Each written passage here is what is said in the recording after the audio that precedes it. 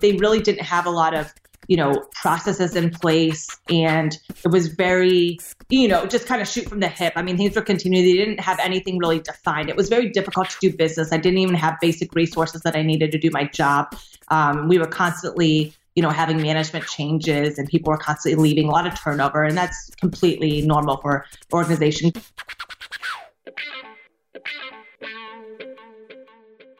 This is the Happen to Your Career podcast with Scott Anthony Barlow.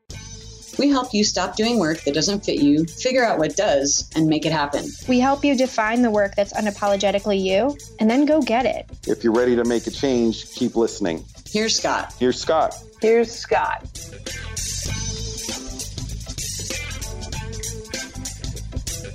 This is Scott Anthony Barlow, and you are listening to Happen to Your Career. This is the show that helps you figure out what work fits you by exploring other stories. We get to bring on all kinds of experts like Mark Sieverkrop, who helps people stop waiting for permission and allows them to move forward and take action. And other people that have pretty amazing stories like Ace Chapman, who buys and sells businesses so he can live the lifestyle that he wants to.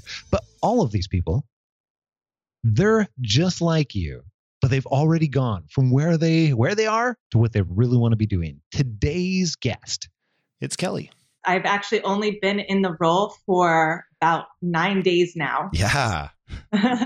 Still very, very new. But I do have a very strong sense of what I will be doing. And I've already actually, kind of hit the ground running, with some of my responsibilities. But I am a leadership recruiter at Indeed down in our Austin headquarters office. And so I'm essentially responsible for helping to source and bring on executive leadership internally for the organization. We really get deep into the whole professional development piece. And it's not a negative, a selfish, or a bad thing, but instead, to really make it a great thing in your life, you have to learn how to stand firm in your own growth process so that you can get the results that you're seeking. We'll show you what we mean. And then learn what feel moments are and how having more of them can lead to more life fulfillment along the way. And we talk about how to analyze your past jobs, your past positions to determine what you like and what you don't like so that you can start crafting your new career path and what specifically to look for that you might not already know. Take a listen for that. It's subtle. And the funny thing about this whole career thing and thinking about the future is sometimes your vision for the future can be fuzzy based on a skewed sense of success. And that's absolutely what was going on. Reevaluating how you define success can lead to some pretty huge breakthroughs. I'll really start, after graduating from college. This was back in 2010. I went to American University in Washington, D.C. And really, like most college graduates, had no idea what I wanted to do when I graduated from college.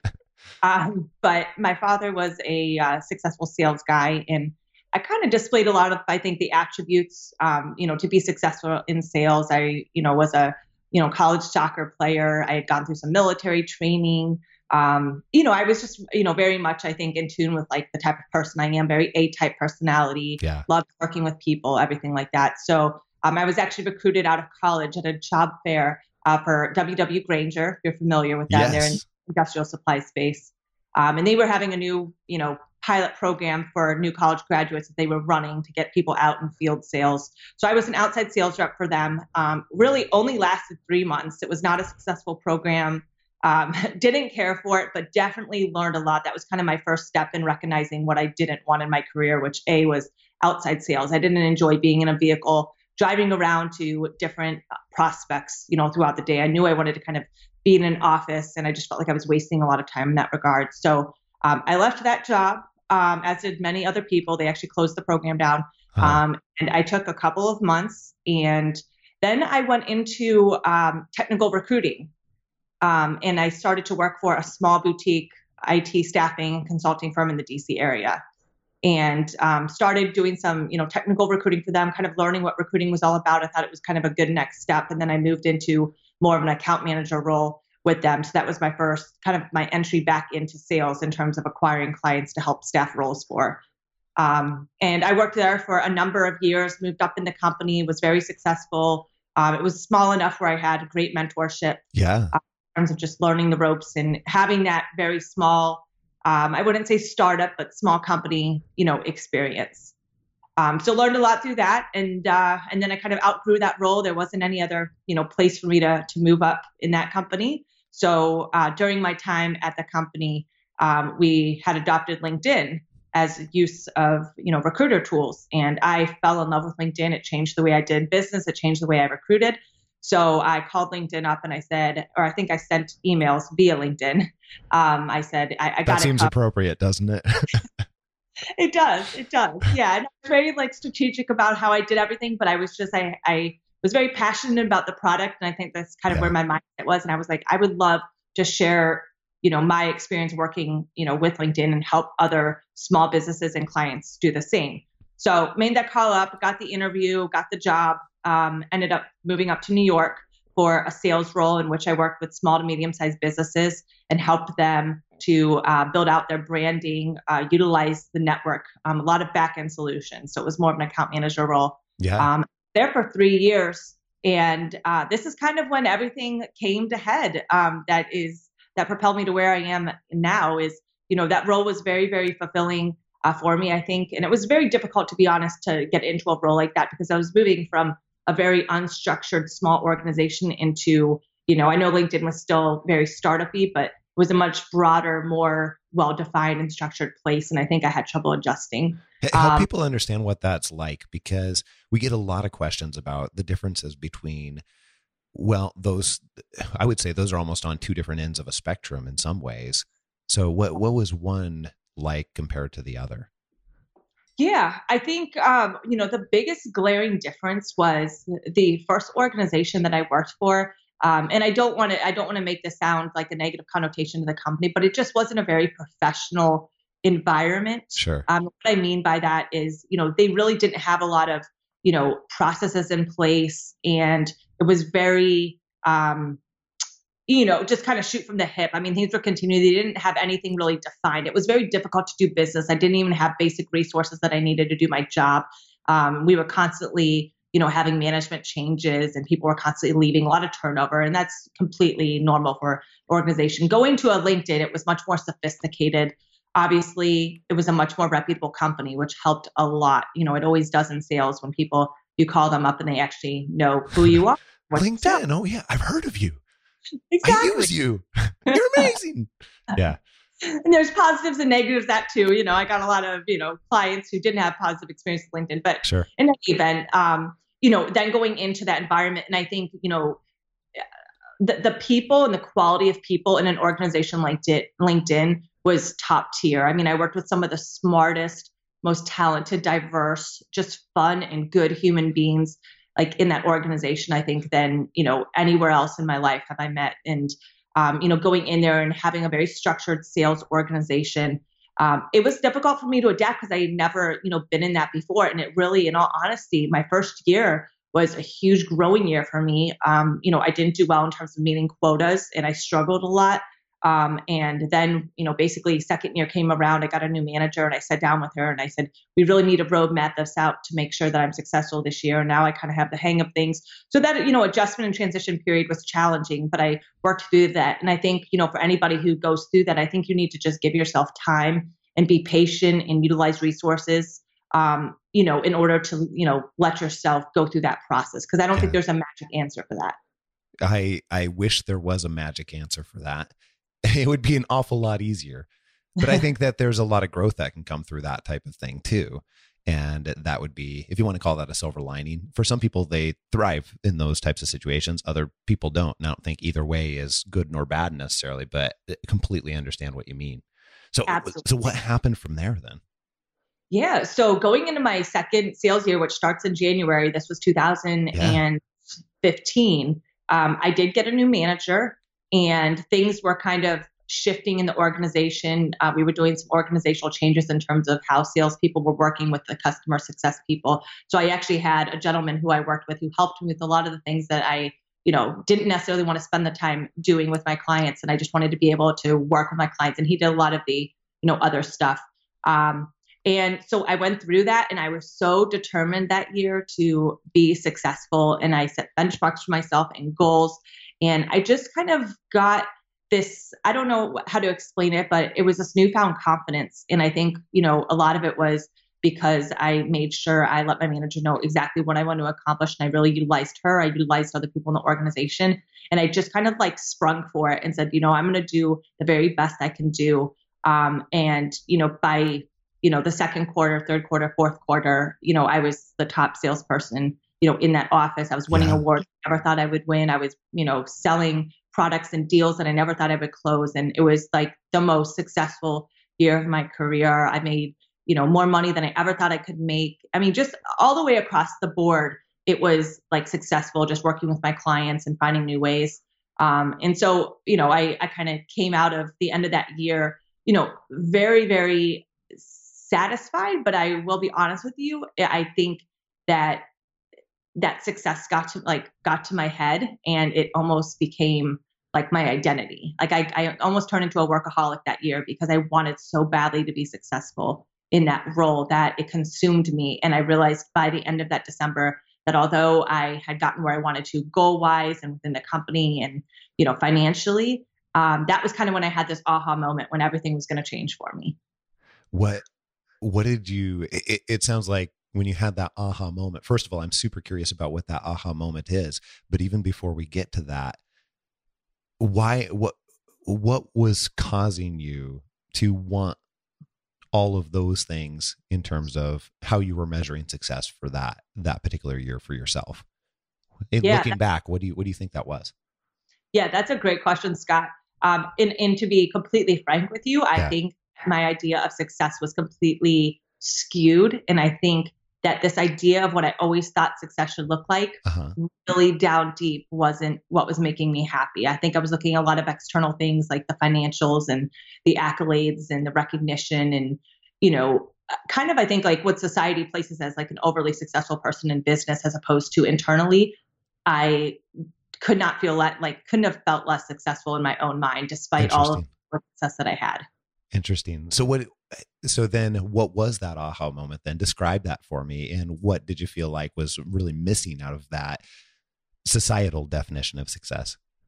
Yeah. So I'll never forget. It was late in December. It was after I had hit my annual quota at LinkedIn. I'll never forget coming back to my apartment. I was standing in my bedroom in my apartment in New York. It was the end of the year.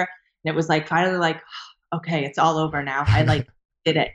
And then I remember receiving like my final paycheck from LinkedIn. And, I can't even tell you night and day, like the amount of money I was previously making to then, that's kind of a big step in your career when you kind of see the numbers that back it. And, at that time, I think, I wanted to be very financially sound. So the money was very big for me.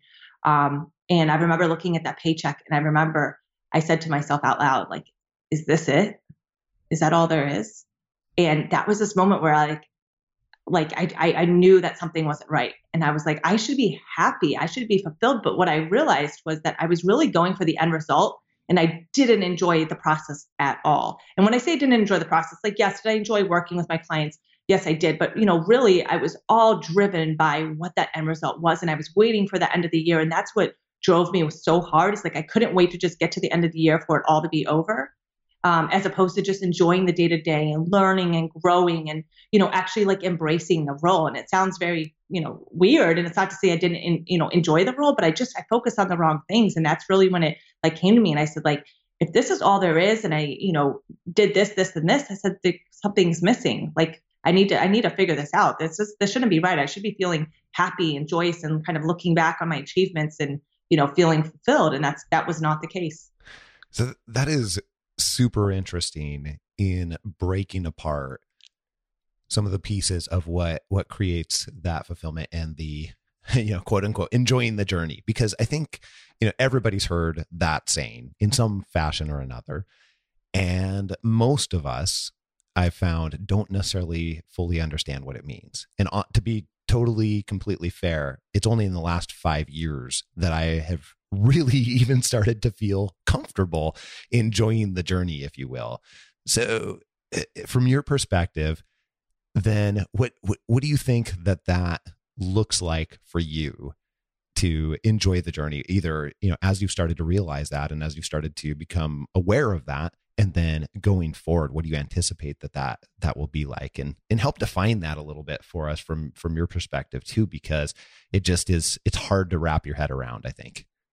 It is. It's a very difficult, process. And I think especially in this day and age, everything is very results and performance oriented, especially, in a sales role, which is why I think I kind of got so lost. But, as I've taken a step back, from that and really, evaluated everything in my life, I think, one of the things I have realized is we spend so much time in process. Most of life is process. Very little of it is the actual end result. So if you're not enjoying the process, you're probably not going to be overly fulfilled and you're going to struggle a lot. And that's what I realized. So what I recognized was moving forward, not just in a job, but really in every area of my life, because I do this in other areas, in relationships and, other tasks and, goals that I have for myself.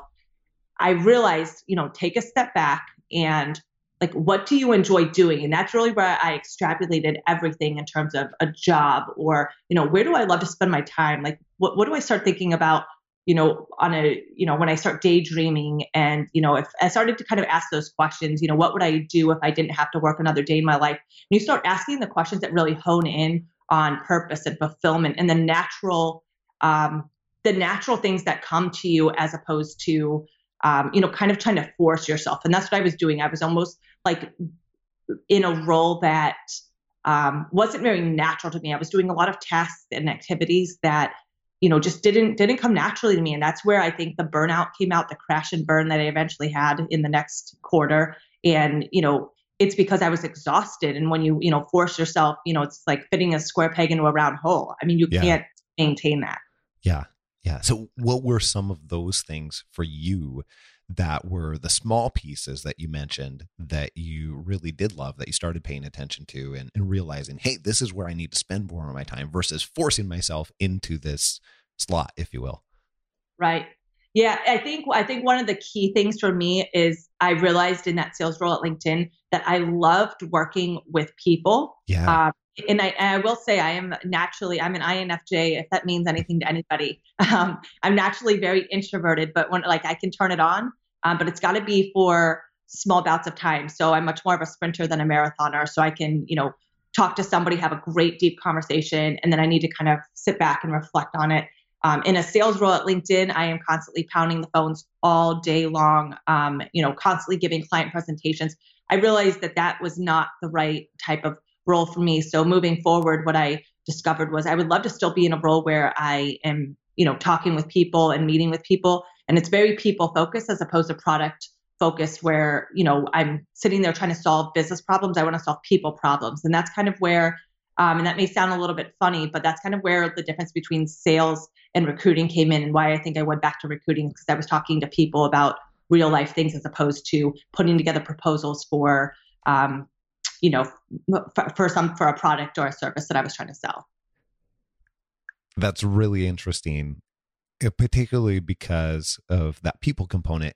And when it comes to what creates meaningful work for each of us, there really honestly is a little bit different definition, because we all want to help people in some way, but there can be completely different ways that you versus I versus the next person perceive that we are helping people. And it sounds like for you, it has to be much more direct than maybe the next person. Mm-hmm. Mm-hmm. Absolutely. Yeah. And I think also, this element within me that I've got to have deep conversation. I was managing a book of 200 to 250 clients at LinkedIn. And I wasn't able to get really deep with them, if you can imagine, because of so I enjoyed having deeper conversations with clients. And I realized that because I did develop a few. And that's something that I'm looking forward to having more in a recruitment role, because you're really diving into that person's life and their career, on an individual basis. I'm not trying to manage all the accounts.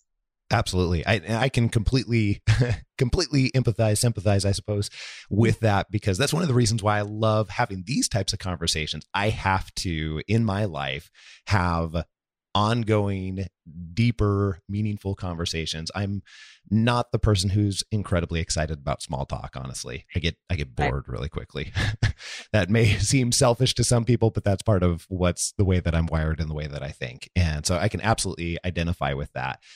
Now, you had this realization, and you went to that, you got that paycheck moment. Like, we're talking about process versus end result. There was a whole year of process and one paycheck moment.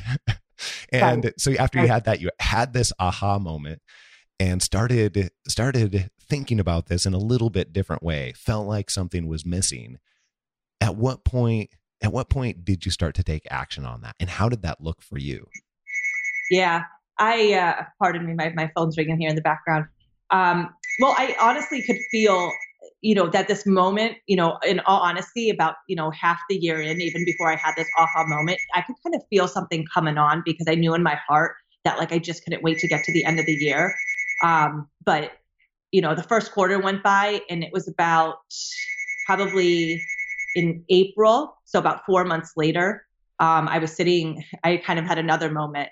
And I'm a pretty, I don't say pretty rash person, but when I make up my mind to do something, I really do it. And I don't play around with it. So, I struggled, in the first quarter, my results after, kind of staying on top all of 2015, 2016, that first quarter was probably the worst quarter of my career. Completely crashed. I was over it. I was burned out, couldn't do it. And I remember sitting in a client meeting in Boston. This was in like late April, early May. Mm-hmm. And I remember just like looking out the window, and I was like, I'm done. Like, I didn't even care. And I said, this isn't fair to my clients. This isn't fair to me. Like, I should be, really interested in, solving problems for them. And I was just over it, to be quite honest with you. And I just had this moment, and I said, like, I can't. I was pretty dramatic, and I was like, I can't do this another day. And at that time, I was actually working with a peak performance coach, and, was telling him everything was going on.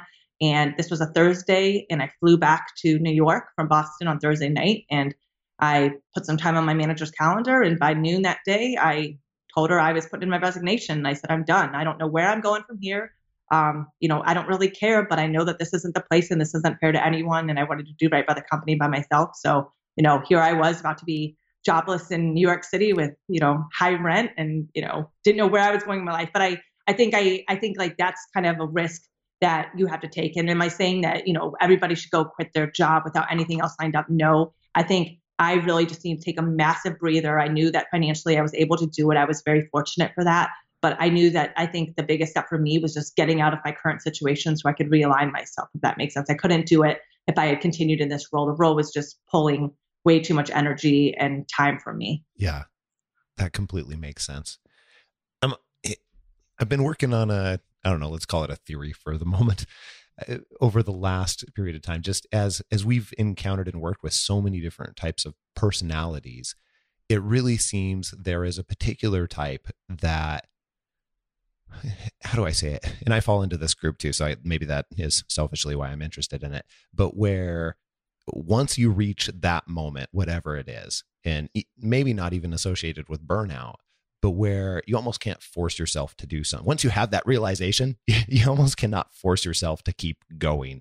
Otherwise, the work just drastically degrades, or all of these other things that are desirable to that type of person don't happen. And I'm curious your thoughts on that, and if that is what you've really, have you seen that for yourself in other places too, or was it really just that particular time or that moment? I think in a lot of areas of my life, that's like how it's been for me. And so, I actually agree, I think with kind of your theory, in terms of that. I think everybody just handles it very differently. And I think it is very dependent on the personality of the person. And I think there's so many other elements involved. Like, I was a single person. I didn't have any constraints. I think if you have family, or you're married, or you have to take in children to consider, it's a very difficult thing to do. You don't necessarily have the freedom and the luxury to be able to do that. And I, really recognize that. And, I'm blessed that I wasn't, in that situation. But for people who, are in that situation, I think they have to be a little bit, more careful and really consider a lot more things, which could make it a little bit more complicated, which, as you and I both know, I think why a lot of people stay in roles that they know that they aren't right for companies or whatever in their life, Sure. because there's more people involved. So yeah, I absolutely kind of agree with that theory. And I think it's, dependent upon other factors in your life as well. Absolutely. Absolutely. So, okay. You had this realization, you started, you ended up leaving the role, and now you're jobless in New York City. And fortunately you have, from all the work and burnout and everything, you had some money to be able to show for it.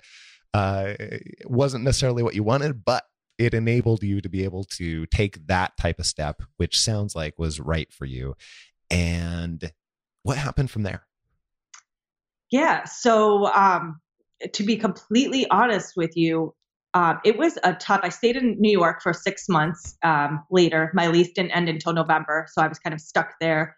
But I did not do a single thing really job related in that next 6 months. I think the first couple of weeks after LinkedIn, I just kind of went out, had fun. I started to date a new guy, so that was a great distraction. But coming from that crash and burn, I don't want to make it sound like, like, peace, I'm out, like I'm excited about my life. Drop the mic. No, it was a struggle for me. I mean, there was some depression that set in, and then a lot of doubt. And I think, I basically self-sabotaged in that role, and I walked myself out of that role. I think because I knew that if my performance continued to decrease as it was, I was going to be let go. And I think that scared me. And I think I was basically just giving myself an out there too. But I really struggled with, and I think all of these things built up, is I had a lot of inner work to do on myself, and I had a lot of self-doubt. I beat myself up constantly. I mean, the perfectionism in my life is what drove me to success, but it also, drove me to crumble where I was. I think I lacked basic self-love. I think like that was a huge part, as crazy as that sounds, a part of my life that I never really developed. I was always so results, and my results were basically, they basically determined my self-worth and my value. And I think, when you're in a high performing role like that, it's easy for that to happen. So basically after leaving LinkedIn, I felt like I was nothing. And you start to have these thoughts like, I'm a piece of crap, and, will anybody ever hire me again? I was going to get fired anyways. All of that work in 2015, it was just a fluke. I kind of had some imposter syndrome going on there. So, you really start to doubt. And, I knew that as long as I was in that mindset, I wasn't going anywhere fast. And as quickly as it would be to run out and get another job, I knew that these problems were just going to follow me, and it didn't matter. So I really, spent the next 6 months trying to work through this stuff. I was still working with my peak performance coach, talking every day to him. To be honest with you, I was just still struggling. I mean, I struggled hard for 6 months. And then after my lease was up, I ended up just saying goodbye to New York. And I said, listen, I'm not going to pay another year of this rent. I'm moving back home to St. Louis. I'm going to just take some time and figure things out for a couple of months, which turned out to be a year, not a couple of months. You moved back to St. Louis, which money-wise sounds amazing. But your family is there too, right? If I recall. Here, I actually ended up coming back and living in my parents' house, which was interesting. But I was very blessed that they let me. And I think originally it was only because I was going to be here for a couple of months, and it didn't make sense to go out and get an apartment. But it turned out to be a year long that I was here, and that was kind of crazy. I kind of felt like I was like that 30-year-old living with mom and dad still, so it was like kind of hard for me. But I would tell you, coming back to St. Louis. And, this whole year that I took, it still took a lot of time.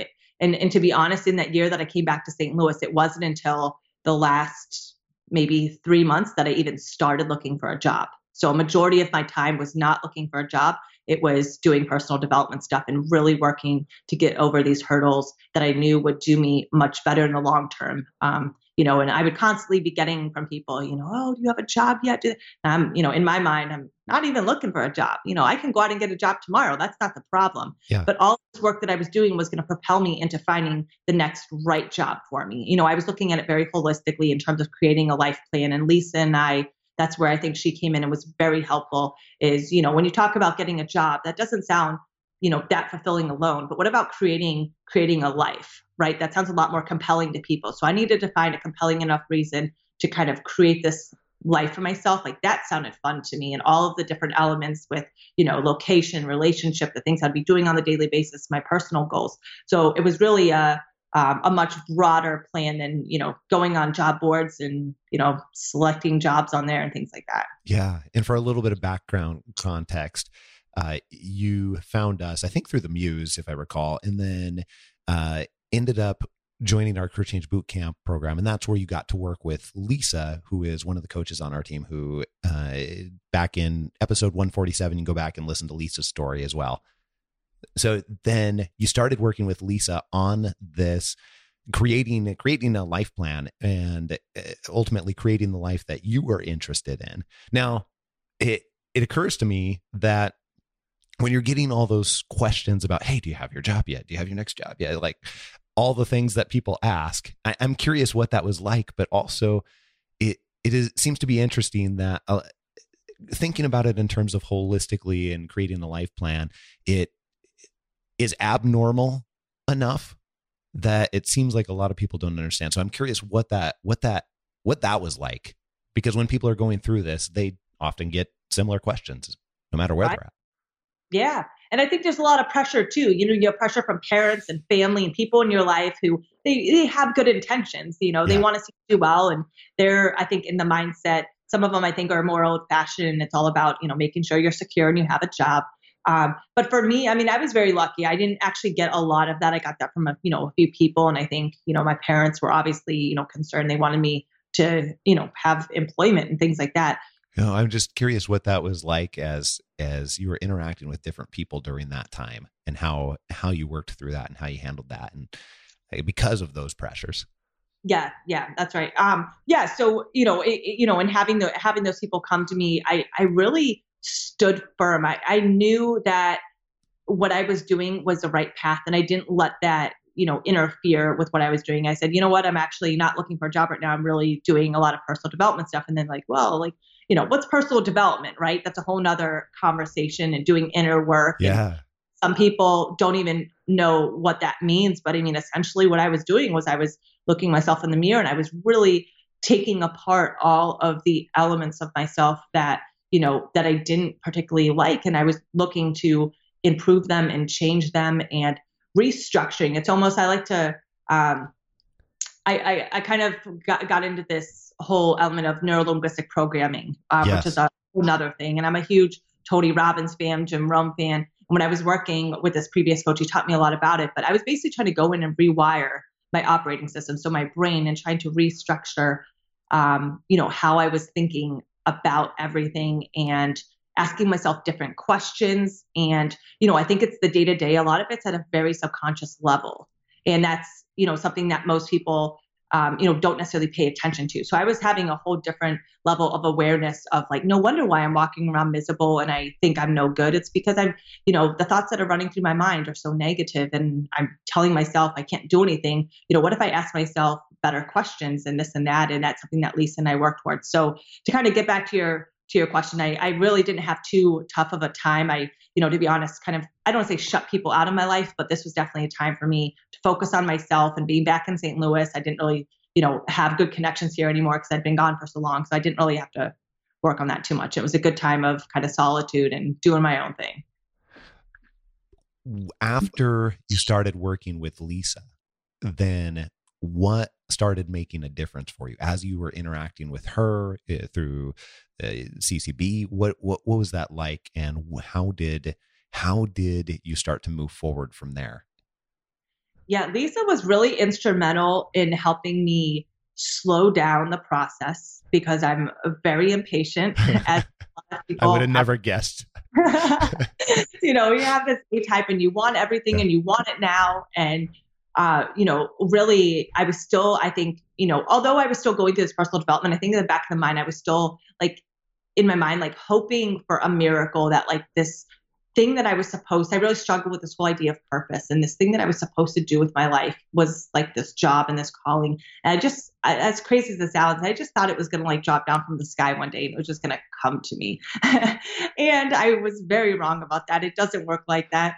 But Lisa, helped me kind of take a step back and reframe everything. in terms of the day to day. And as we go back to like the process, more living like in that moment, and really just being aware. And, I was working through a lot of the, like the Strengths Finder test that you guys provided, and a lot of the things in the first couple of modules with Happen to Your Career. And those things were really helpful because it really let me break things down into pieces and recognize like, oh, like I didn't realize I was like that. And I really started to discover things about myself that I really didn't know about before because I'd never taken the time to be aware and to like discover. And I think I always had this, as I talked about, in college, kind of propelling into a sales career.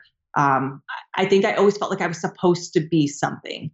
I was supposed to be in sales, or I was supposed to be this type of person because everybody thought of me as this. Yeah. And that's very difficult. And I think a lot of people, and hopefully some of the listeners can relate to that, is, you have this idea who your parents think you should be, or the people in your world should be, and they have expectations for you and the type of life that you're supposed to live. And I realized like those rules that I had for myself, like I could break those rules. It didn't have to be like that. I could be, I could recreate myself, and I didn't have to stick to what other people wanted. And that's not to say that they didn't have good intentions for me, but I kind of like started to go in and say like I do have a very soft, sensitive side, and I am a very loving, empathetic person. And those are things that I never allowed to come out in, a very fast-paced, rigorous, hardcore sales career that I had had. So Lisa helped me kind of go back and recognize those things.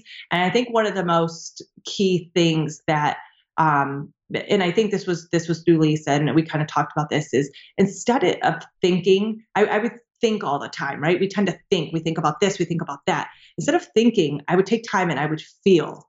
I would sit there on a day-to-day basis, and whenever like happened, or whenever I'd be exploring something or just kind of having a conversation with somebody, I didn't like think about what they were saying. I was really focusing on like, how does that make me feel? Does that strike a chord? Do I get goosebumps? And that I think is the key for really understanding where you're supposed to be, what you love. And if you could have more of those feel moments throughout the day, I think it will make your life a lot more fulfilling all the way around. I think those are signals that you can't ignore, but you have to take time to feel instead of think your way to success, if that makes sense. That completely makes sense. It's also a skill, I would say, that takes a bit of practice. Yes. Honestly, it took me years of practice to really start, to stop paying attention to what was in my head and to start paying attention to what was in my heart or gut, or however you want to look at it, those feelings. And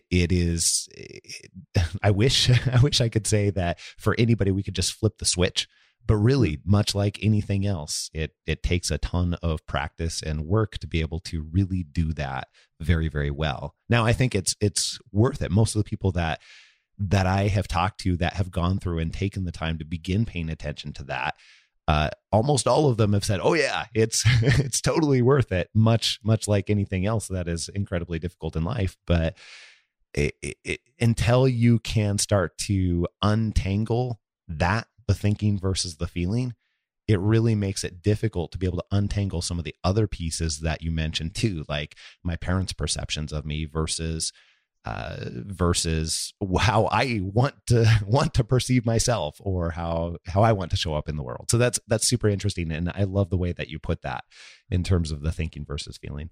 Very cool. Absolutely. Okay.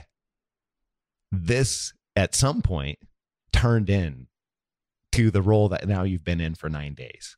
How did you get from there to where we just described, paying attention to what you wanted and how you were feeling about different things, and beginning to break that down in a way to where you could identify what it was that you actually wanted, and then with some measure of confidence go into the next role saying, hey, this is really truly what I actually want, not just a repeat of what I had prior. Right. Exactly. Yeah. In still at this point, Scott, I just want to make note that I had no idea when I mentioned starting to reach out to people. This was in like the last 3 months of my transition. Yeah. I still had no idea what I wanted to do. So I just want to make that very clear, because in a job search, I think, people tend to think that they need to have it all figured out in terms of the type of company, everything. I had all these different puzzle pieces and I was having trouble connecting them. That was my biggest frustration at this point in the process. And so what I did was I kind of took what I knew and, I looked back at my entire career and really got a piece of paper and put, what I loved and I had to have, what I liked, and then what I couldn't tolerate. And I really broke this down for myself. And so one of the things that I didn't know was that I wanted to be part of a people-centric and values-driven organization. And I had worked at one. It was LinkedIn. LinkedIn was very much like that. I loved working within like the tech company scene for that reason. They are all very, progressive in that way. So that was one of the things. So I started to target companies that were similar to LinkedIn. In terms of the area that I was going after, I was still looking at a few business development roles. I think just for the heck of it, to be honest, I don't think I really would have taken one. But I started to go back and said, okay, where can I go, like work with people? I love to learn about people. Like I could sit there and, do research on people. I go on Wikipedia to look at, and I started to like have this people obsession. And so I love it. It sounds kind of weird. No, it's fantastic. Like if I could just interview people all day, I think I would do that. But I started to just think about that. And I kind of went back to this whole like recruiting element because of that reason. And I thought my sales skills would be well-versed in that as well, because, recruitment, especially at an executive level, is, highly sales driven. I mean, you've got to sell that company and sell that person hard. So what I did essentially was I reached out to a bunch of companies. One of them was Indeed. I actually did this through LinkedIn. And I reached out to a few members of the Talent Attraction Organization, which is their entire recruitment organization. And I just said, hey, I would love to have an open conversation with you. I never looked at a specific role and I never really go about my searches like that anyway. I like to talk to people. I like to have open conversation, hear about what's going on in the organization.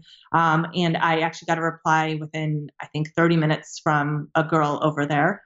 And she said, hey, will you pass me your resume? I love your background. What would you be looking for? And I was honest and said, listen, I don't know, but I would love to have a conversation with you guys.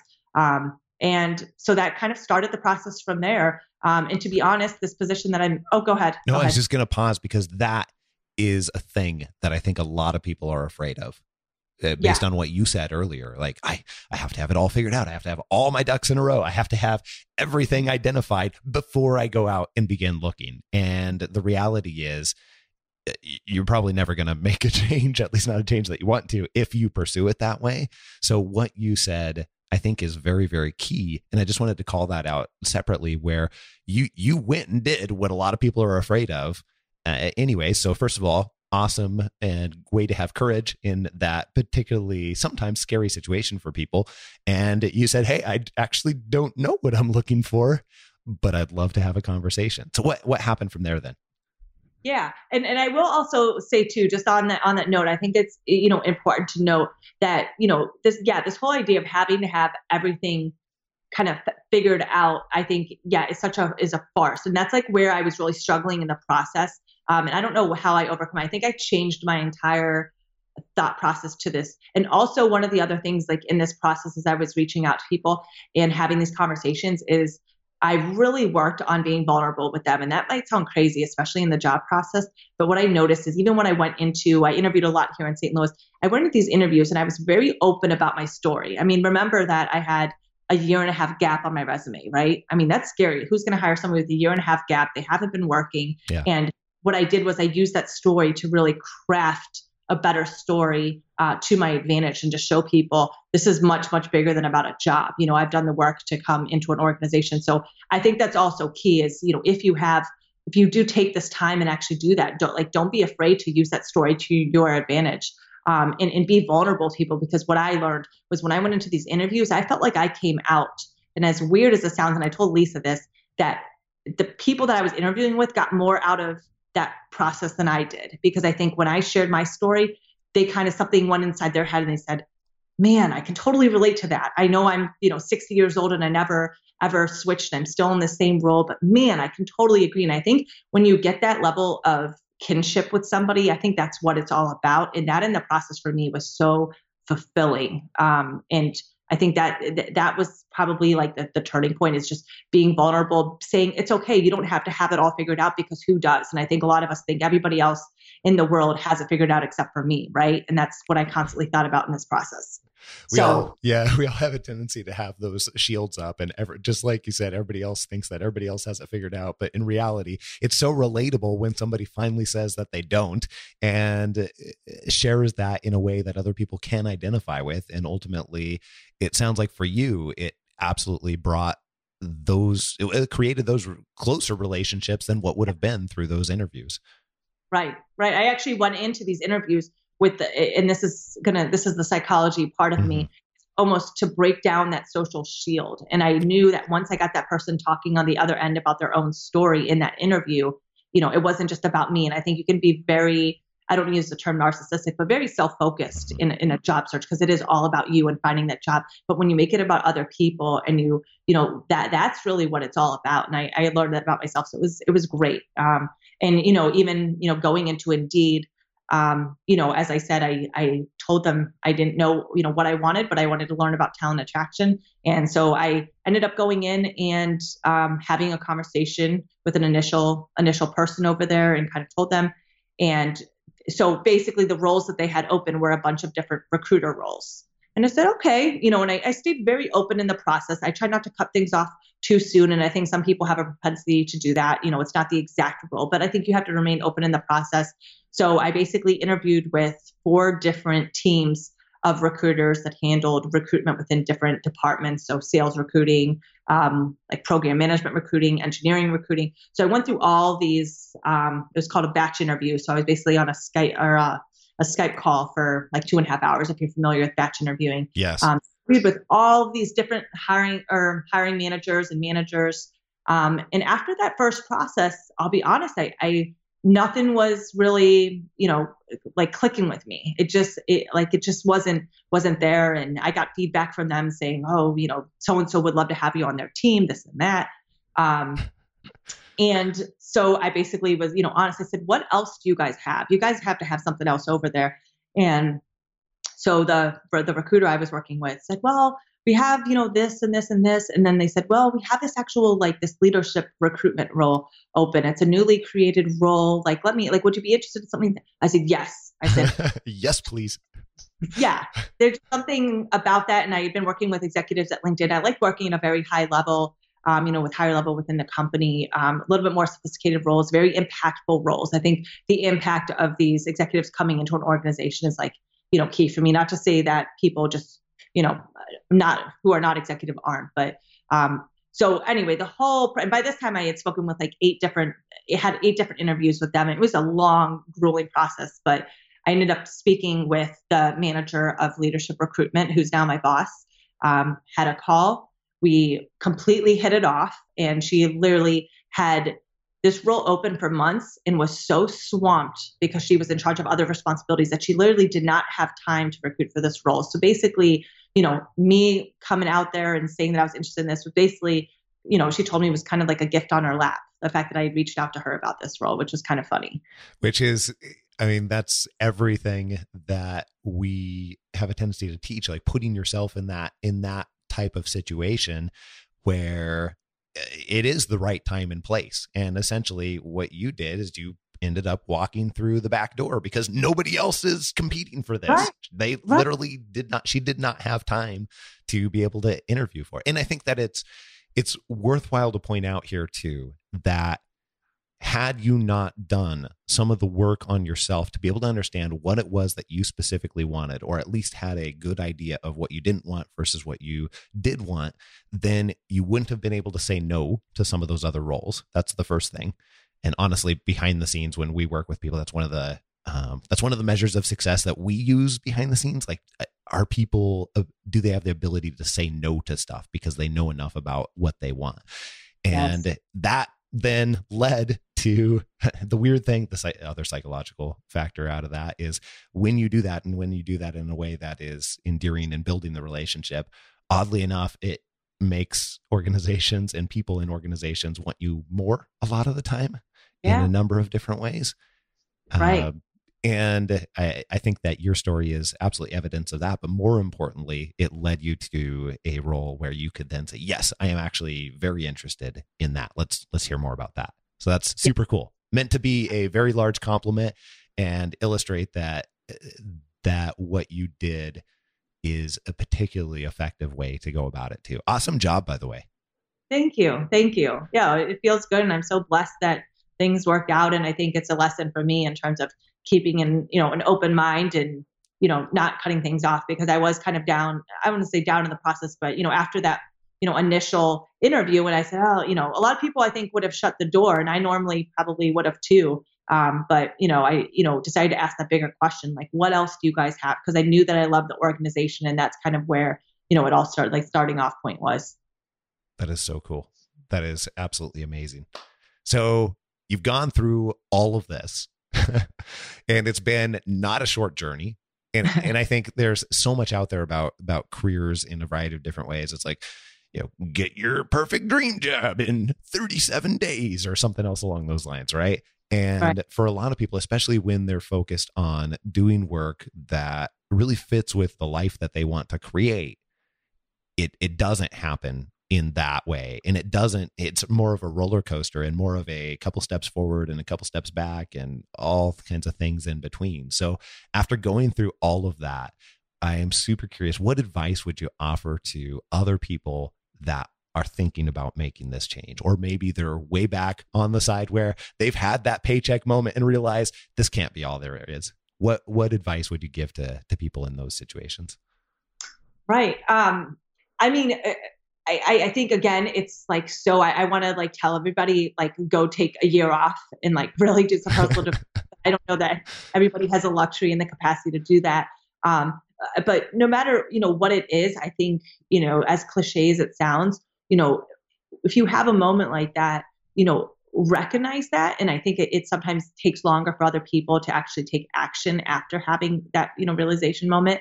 But, recognize that and do something, like take, as Tony Robbins always says, like take massive action and really like do something and, take time. Again, I think going back to that feeling to really feel whether you're trying to decipher what it is, in your career next, and be bold, be brave. I think a lot of fear and uncertainty comes in during these times, and it's so hard to overcome. And I think one thing that I could probably have an entire conversation about that we didn't go into today was, I think a lot of people, having a job and, figuring out your life, it's very serious business, right? It affects you day to day. But one of the things that really helped me get to that point was I completely reframed and restructured the way that I thought about life. I think about it now as one big game. Everything was life and death to me, especially during that year at LinkedIn. Like everything was just so pressure. Like I put so much pressure on myself. I can't even tell you. And I'm sure a lot of these listeners can relate is, make life a game. Like few things are really life and death. Have fun with it. You go in, you have a crappy interview, laugh about it and say, okay, like, what could I have done? And just stay in learning as opposed to evaluating, if that makes sense, and continue to just learn. And everything that happens to you, it's all a matter of how you look at it and just keep moving forward in that way. So I think, not being afraid to take action. If you don't know what that next action is, like really take time and do something. And guess what? If that doesn't work, fine, do something else and do something else. But soon enough, you're going to get to that point to getting closer to what you want to do. And I think the only thing that, can ensure that nothing changes in your life is to do nothing. So even I think I was so paralyzed because I thought I was going to continuously make the wrong move. And that's what held me back for so long. But make some type of move. Even if it's the wrong one, guess what? You're going to learn from it and be that much closer to your goal. So I think that's my biggest piece of advice. And don't take everything so seriously. Have fun with it. People love to have fun. And I even learned, this doesn't have to be a daunting task to figure out in your life in the next stage in your career. Like it can be a lot of fun. Going into interviews, I'm laughing with people and this and that. And I think it's what you bring to it. If you bring a certain standard and level of enjoyment to this process, other people will really, hop on and get on board with that as well. Well, I really appreciate that. And I know that will hit with a number of people out there. And thank you so much for taking the time this morning, 9 days into your new role. And we're, this will actually air at a different time, but we're on approaching the holiday break here when we're actually recording this too, a little bit behind the scenes info. But I really appreciate you taking the time and making the time and sharing this with so many people out there. This is amazing and nicely done. Oh, thank you, Scott. Thank you for having me on. And I'm happy to share my experiences. And I don't know if you provide contact information, but if anybody, wants to talk to me personally about anything else, I'd be more than happy to help them in any way I can. I'm very passionate about personal transformation and living a compelling life. Hey, really hope you enjoyed that. If you're ready to create and live a life that is unapologetically you, I want you to check out our ultimate guide to using your strengths to get hired. Find your signature strengths to be able to do what you love, what you're good at, and bring value to your clients, your customers, your organization, and everybody else. And we teach you how to be able to leverage that too. So all you have to do for that is you can pause right now and text my strengths, that's MY strengths, plural, to 44222. Or you can go over to happentoyourcareer.com and click on resources and find the strengths guide. I think you're going to love it. And my boss would say, hey, we haven't talked in a while. Let's go across the street and get coffee. And I would have this moment of like, and I'm like, oh, no, this is a different boss. It's okay. It's okay. All right. Next week. Oh, I'm so excited. I can't wait until you tune in. I'll see you right back here on Happen to Your Career.